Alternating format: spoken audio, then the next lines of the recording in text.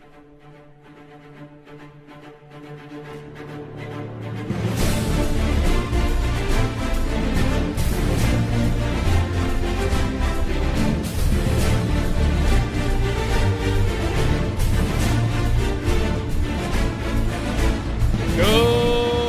evening and welcome to this edition of the John and Leah Show. This is the program where we talk about the news of the week and the events of our often bizarre lives, and where we provide you with a 3-hour oasis of honesty and rationality in the desert of insanity and deceit, which is the American media, cultural, and political landscape. My name is John Ziegler. My co-host is Leah Brandon. Often I refer to this program as a show where we talk about life. Yes. And I think that's pretty much our theme for tonight. Things are going to be a little bit different because the news is everywhere, and it's breaking even as we speak, especially in the realm of sports. My gosh. This has got to have been one of the most newsy sports days in a very long time. I mean, when you consider the fact that a young star baseball pitcher named Jose Fernandez is killed this morning in a boating accident.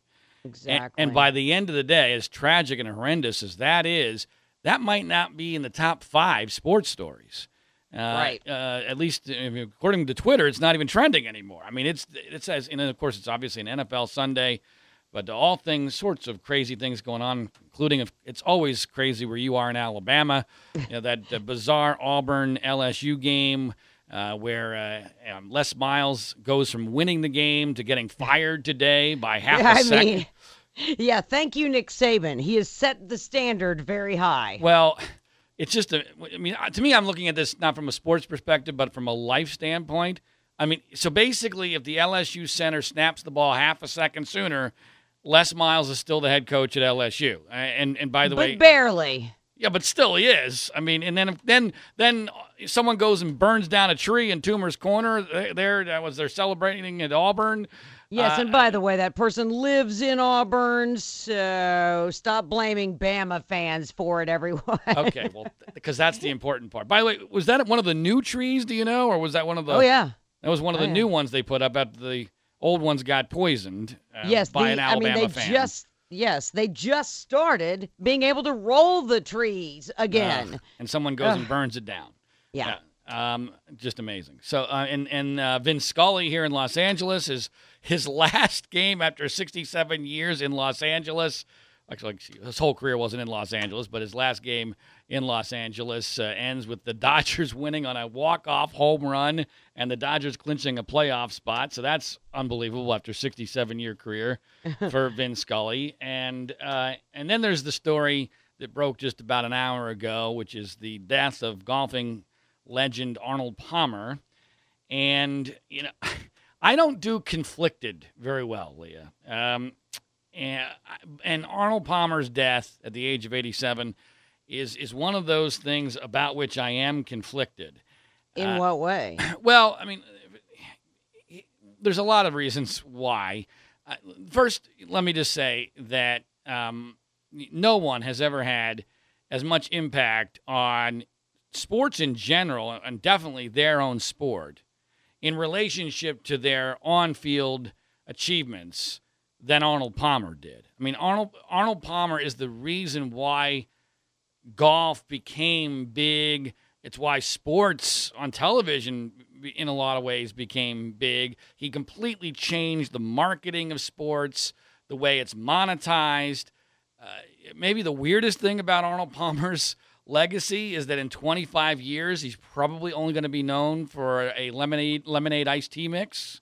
I mean, no, I'm serious. Which I love. No, but I don't mean that to be like a slam. I mean that the Arnold Palmer lemonade iced tea drink is huge. I mean, it's iconic. And better even with a little splash of vodka. Okay, well, I haven't tried that, but maybe I will. But it's actually even more. It's at least as bizarre as the fact that George Foreman is now known as a grill salesman. Because George Foreman in the 70s was the baddest man on the planet, and most people under the age of 40 or 45 now know him as this chubby, cheery grill salesman. Yeah.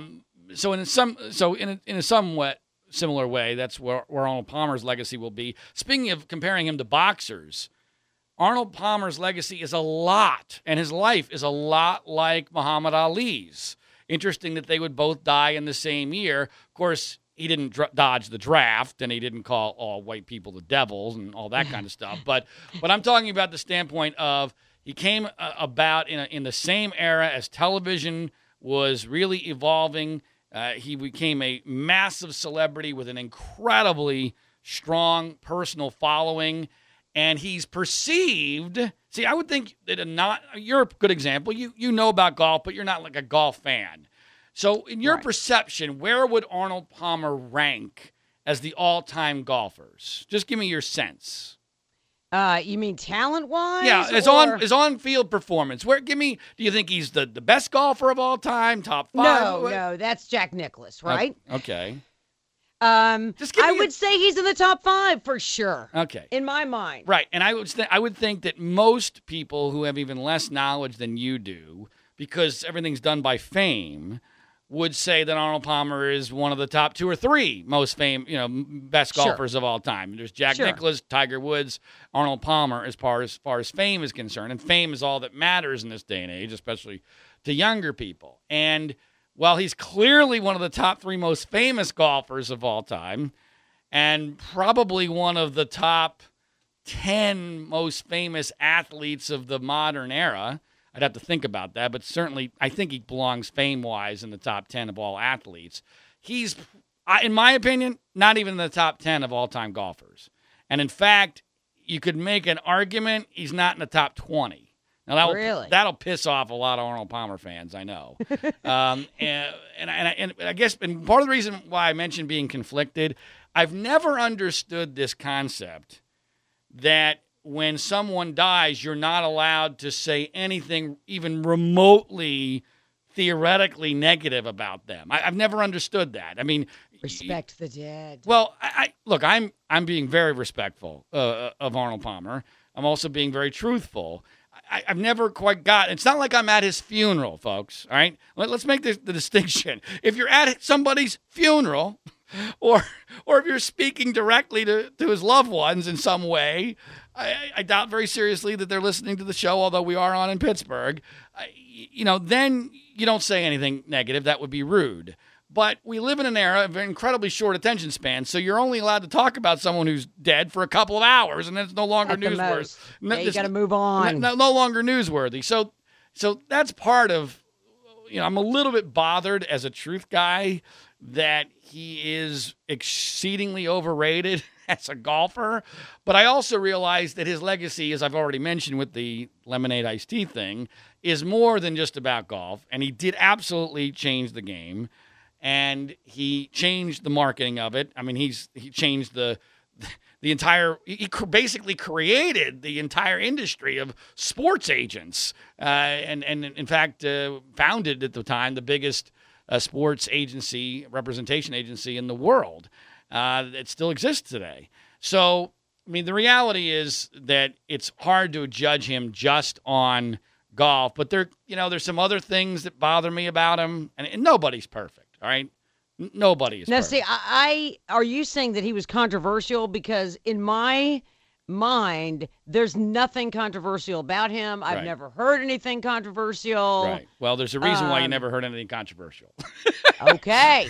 They quashed it. Well, it's because they didn't report it. Because there's never been a cozier relationship in the history of sports than between Arnold Palmer and the golf/sports media. Okay. Oh, gotcha. I mean, there's a good reason why you've never heard anything negative about Arnold Palmer. And by the way, he was the founder and until recently the primary owner of the Golf Channel, which dictates everything there is with regard to golf media coverage and narratives.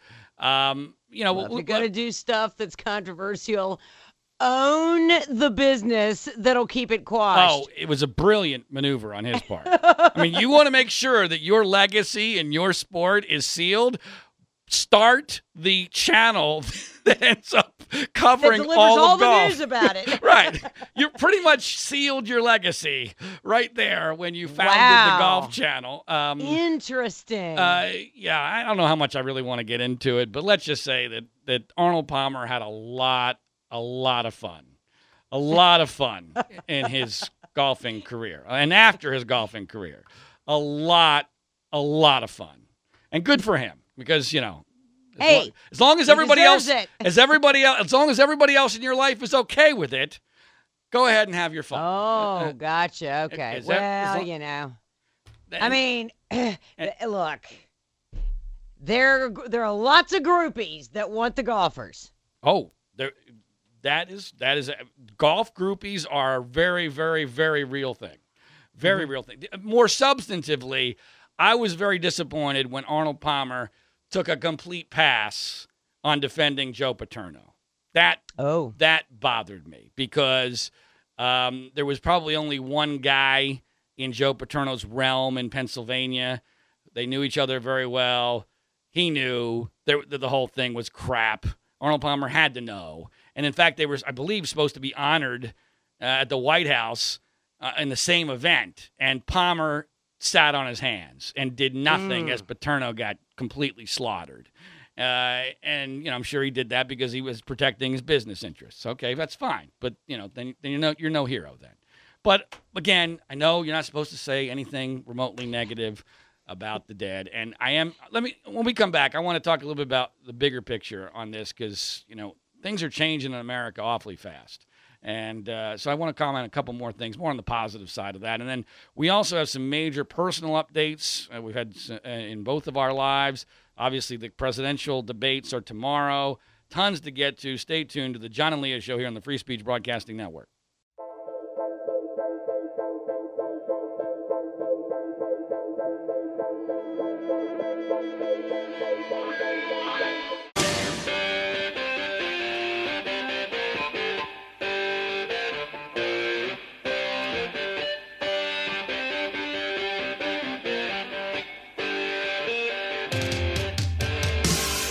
Welcome back. This is the John and Leah Show. My name is John Ziegler. My co-host is Leah Brandon. Our website is freespeechbroadcasting.com, where you can check out each and every one of the 24 different radio stations across this formerly great nation of ours, which carry this program on a weekly basis. That's freespeechbroadcasting.com. We got so much to get to. We're kind of flying by the seat of our pants tonight, doing things a little bit differently, partially because tonight the news was announced that golf legend Arnold Palmer has passed away, and I had some thoughts. See, Leah, when I do the show, I always think about what can I say about a topic of interest that no one else is going to be either stupid or knowledgeable or ballsy enough or maybe a combination of all three to say.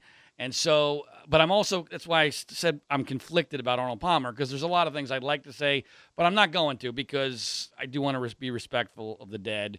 Even though I don't fully understand that concept when it comes to... You're trying to go along with it. Right. I'm trying to basically thread the needle here. I'm trying to be honest while also being respectful. And I also feel like there are some important and positive things to say about Arnold Palmer. Let's just say, the big picture, and I think this is related to the end of Vin Scully's career after 67 years of an incredibly classy career as a broadcaster.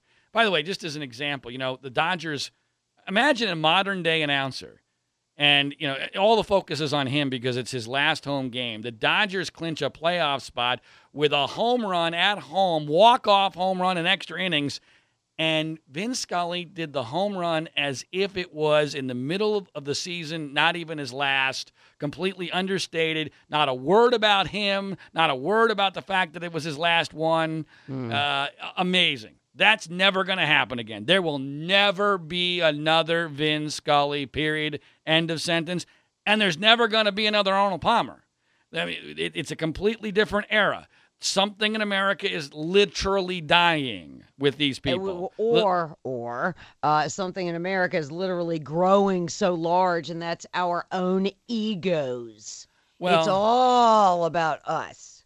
And to the point, well, Palmer, clearly, any successful person has an ego. One of the interesting things about Arnold Palmer on the positive side is even as huge a celebrity as he is, even in recent years, you could you could drive up to the country club in Latrobe where he is, and on a good day, he's probably just sitting there and be happy to talk to you. Complete stranger. I love it. I love that. And that happened all the time. And this is one of the most famous people in the country and maybe on the planet, certainly in sports. And so, I'm going to miss the fact that he was alive. It'll definitely hit me personally, probably more at the Masters when it's just going to be Jack Nicklaus and Gary Player, and there will be no Arnold Palmer on that first tee. Right. That, and then when Jack goes, oh, my God. Oh, it's over. Ugh. I mean, if Jack, golf as we know it and knew it, dead. No. If Jack, to give you the difference between, in my view, Arnold Palmer and Jack Nicklaus, if Jack Nicklaus died on a Sunday night, I don't know if I'd be able to do the show. I don't know. I honestly don't know if I'd be able to do the show. I get it. But anyway, rest in peace, Arnold Palmer, and it'll be interesting to see. I'm sure that there will be some glowing retrospectives on the Golf Channel and elsewhere because the news media does love him. All right, when we come back, on a brighter side, apparently Leah Brandon had like one of the best days of her life, and we'll talk about that and a big update in mine coming up.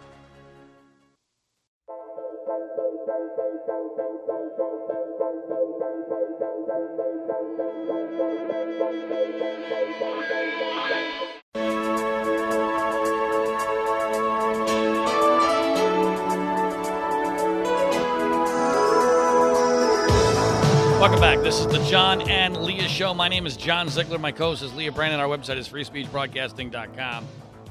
Leah, very quickly, before we get to your wonderful day yesterday, I guess it was, I wanted to real quick on the death of Arnold Palmer. I forgot to mention something about the news media that I found to be interesting. At first, by the way, I wasn't sure whether the report wasn't premature because the Golf Channel was not reporting it, which was really odd since, as I mentioned, Palmer's the founder of the Golf Channel. I think he still owns part of it, but I know he used to be the majority owner.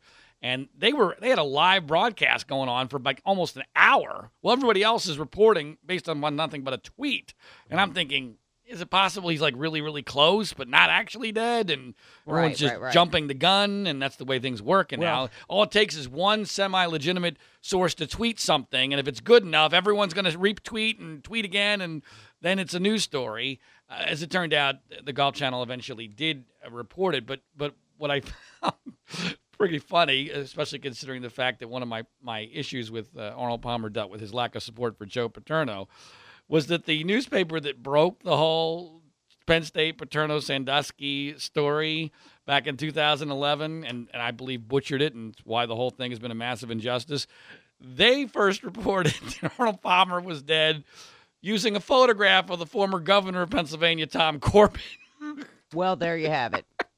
That's the kind of journalistic excellence that we can expect in 2016 from allegedly reputable news organizations. All right, now from the bad news of the death of an icon to what you tell me is one of the best days you've ever had. And so I'm looking for good news. In this horrible year, I'm looking for good news whenever I can find it. And you say that you had one of those life-changing experiences this weekend, so tell us about it. I really did. I did. So as you know, Zig, this election season has really taken a toll on me. Oh, yeah, me too. Okay. I mean, there are journalists now that are claiming PTSD. And it's one of these depressing feelings. So you start looking for different outlets. And I've recently gotten into horse racing. I was never a huge fan. I kind of kept up with the Triple Crown races, but ever since California Chrome came along in 2014, I've really started to kind of follow it. But you've owned horses for a very long time. You've just never been into the racing part of it. Correct. So I've really gotten into it in the last year or so. In fact, there are several horses that I have really taken an interest in. And at the same time, there is a new horse racing magazine that is launching in the United States. It's going to be this year. They're coming from the UK and Ireland, where they're pretty big, and they're looking for writers. And on a whim, I saw a story. Well, I found out about a horse, And I thought it would make a great story, and I pitched it to them, and they loved it. So I went to Kentucky. I've already written, it took me 30 minutes to write this story.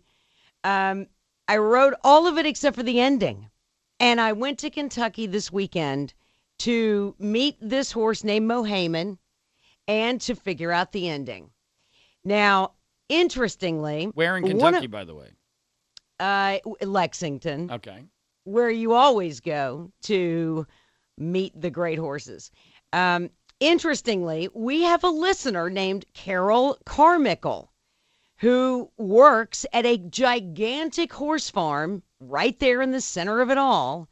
And she and I have become friends on Facebook, and she actually gave me a tour of another farm while I was there. Now, at this one farm was a horse who I'm so in love with that if I had a mare, I would want to have his baby. His name is Honor Code. And Honor Code was staying, he's at a farm called Lane's End. And so Carol set it up for us to go and visit Honor Code, which is like me meeting, I don't know, not Elvis, but someone just below Elvis. Okay. Although just to be clear, it's a horse, though. Just to be clear. It is a horse. Okay, just to be clear. Which, by the way, in your world is far superior to being a Homo sapien. I get it. So. Well, it really is, and I'm going to explain why in 1 second. So Juan, the handler, walks Honor Code out because that's what they do at these farms. They walk these horses out so that if I want to breed to this horse, I can see him head to toe. How does he move? How does he look? So they walk Honor Code out, and I am Facebooking live with Honor Code and having the best time of my life. But that's not the big deal. Okay. The big deal is that there is a horse called APND at that same farm. He is Honor Code's father. Right. He's 27. He's now retired. He is the son of Seattle Slew, the Triple Crown winner. Right, I remember him. He is the son. His mother is the daughter of Secretariat. So here comes APND, which I was not expecting, on the lead, and they walk him out to us. And I get to Facebook this live. It's the closest I will ever get to being in the same place as Secretariat and Seattle Slew. Now, I saw your Facebook Live video, and you could hear the excitement in your voice, and I kept thinking, my gosh, if Tiger Woods had knocked on my house in 2000 when I adored him, I'm not sure I would have reacted as strongly as you did to this horse. I was it was a surprise. I didn't think they were going to do it. And when they put APND back in his stall and they put Honor Code right in next to him, and Carol and I walked out the back of the barn because we were going to walk around some more on the grounds, I was so overcome with emotion. So what's the source of the emotion? Because as a person who likes animals but doesn't love them like you do, it's hard for me to understand it. It's being in the presence of greatness. APND was the 1992 Horse of the Year. His kids, his progeny, he has had so many Grade 1 winners, and I'm in love with Honor Code, who I believe is going to be every bit as great of a sire as him. It's the history, the nostalgia, the Have you ever had lineage. that experience with a human being? No. Never. You've never had that feeling. Never. Seeing a celebrity or There's someone you might admire. I don't care who it is. Anyone could walk in this room, and I would never be affected like that. And just one more thing before we go to break that I want to say, which is, I found it very interesting that everywhere that I went, everyone was so accommodating and so sweet and down to earth, and they couldn't wait to show me the beautiful houses and the grounds because it's breathtaking when you see these places.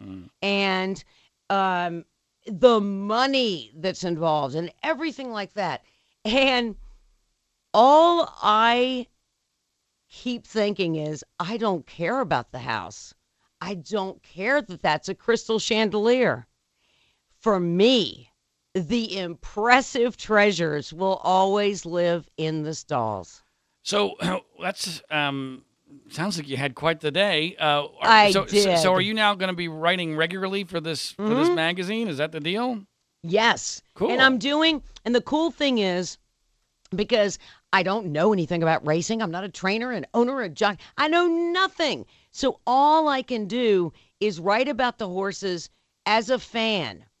And as a fan, there's really two things that I am concerned about, and that is how well are they being taken care of and how much are they loved? Did any of them give you an interview? No? Yes, they did. Not even a Wilbur. Yes, they did. Oh, Listen, the other horse that I went to see, Mo Heyman, is my first article, and I was absolutely thrilled. Well, and boy, was he talking to me the whole time. Well, Leah, as someone who cares about you, I'm thrilled that you are happy with that day and whatever is going to happen with that magazine. I don't personally get it, but hey, look, it's way better. You know what? Part of me does get it in that a horse can never really screw up, right? I mean, you can never really be that disappointed by a horse, unlike you can be and will be with almost every human being. So from that standpoint, I get it. I mean, if it's a beautiful horse that runs great races and you can admire that and see the face of God in that in some way, yes, fantastic. Because guess what? They're never going to screw you over. No, they're not. And ruin it. They're never going to. No, they're not. They're not going to. Never going to wimp out or be a coward or betray you or be dishonest or anything like that. So in that sense, and that's why it's important that we don't do that to them either. Okay, fair enough. All right. Well, interesting story, and appreciate as always you sharing it. When we come back, since we're doing the personal stuff at the beginning of the show instead of the end as we normally do.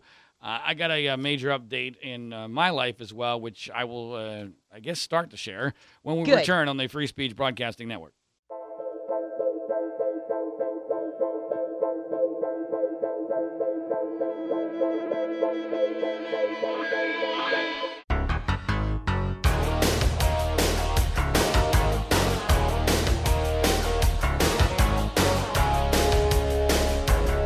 This is the John and Leah Show. My name is John Ziegler. My co-host is Leah Brandon. Our website is freespeechbroadcasting.com. Doing things a little bit differently tonight because of the nature of the news. In the next hour, we will get to the political news of the week, the race for the White House 2016, and a preview of tomorrow's debate. But there's a major personal update in my life, which is the continuation of a saga that I've discussed for the last several months in this program, which deal with the efforts by me and my wife, mostly my wife, to have a second child. As many of you probably do know, I have a 4-year-old named Grace who, like this program, is very conflicted about Donald Trump. Is Trump a bad guy or a good guy? But she also, Leah, is well on her way, for all of her very good qualities, she's well on her way to being a spoiled brat, largely because she's an only child. She's, in fact... Interestingly, Leah, we've had a phenomenon occur at her preschool where after I pick her up, she'll say, my friends didn't want to play with me today. And upon further investigation, what was really going on is that her friends didn't want to stop what they were doing to do what Grace wanted to do under her rules and under her domain. Well, you've created a monster. So basically, this is the way I looked at it. Basically, Grace thinks that, you know, if you want to be a third world dictator and they deny you the right to be the third world dictator, that somehow they're revoking your citizenship. That's what, in her world, that's the way it works, because the world revolves around her. So anyway, we've been trying to have a second child, which has been very precarious because, well, I'm old, and my wife, from a fertility standpoint, was really pushing it.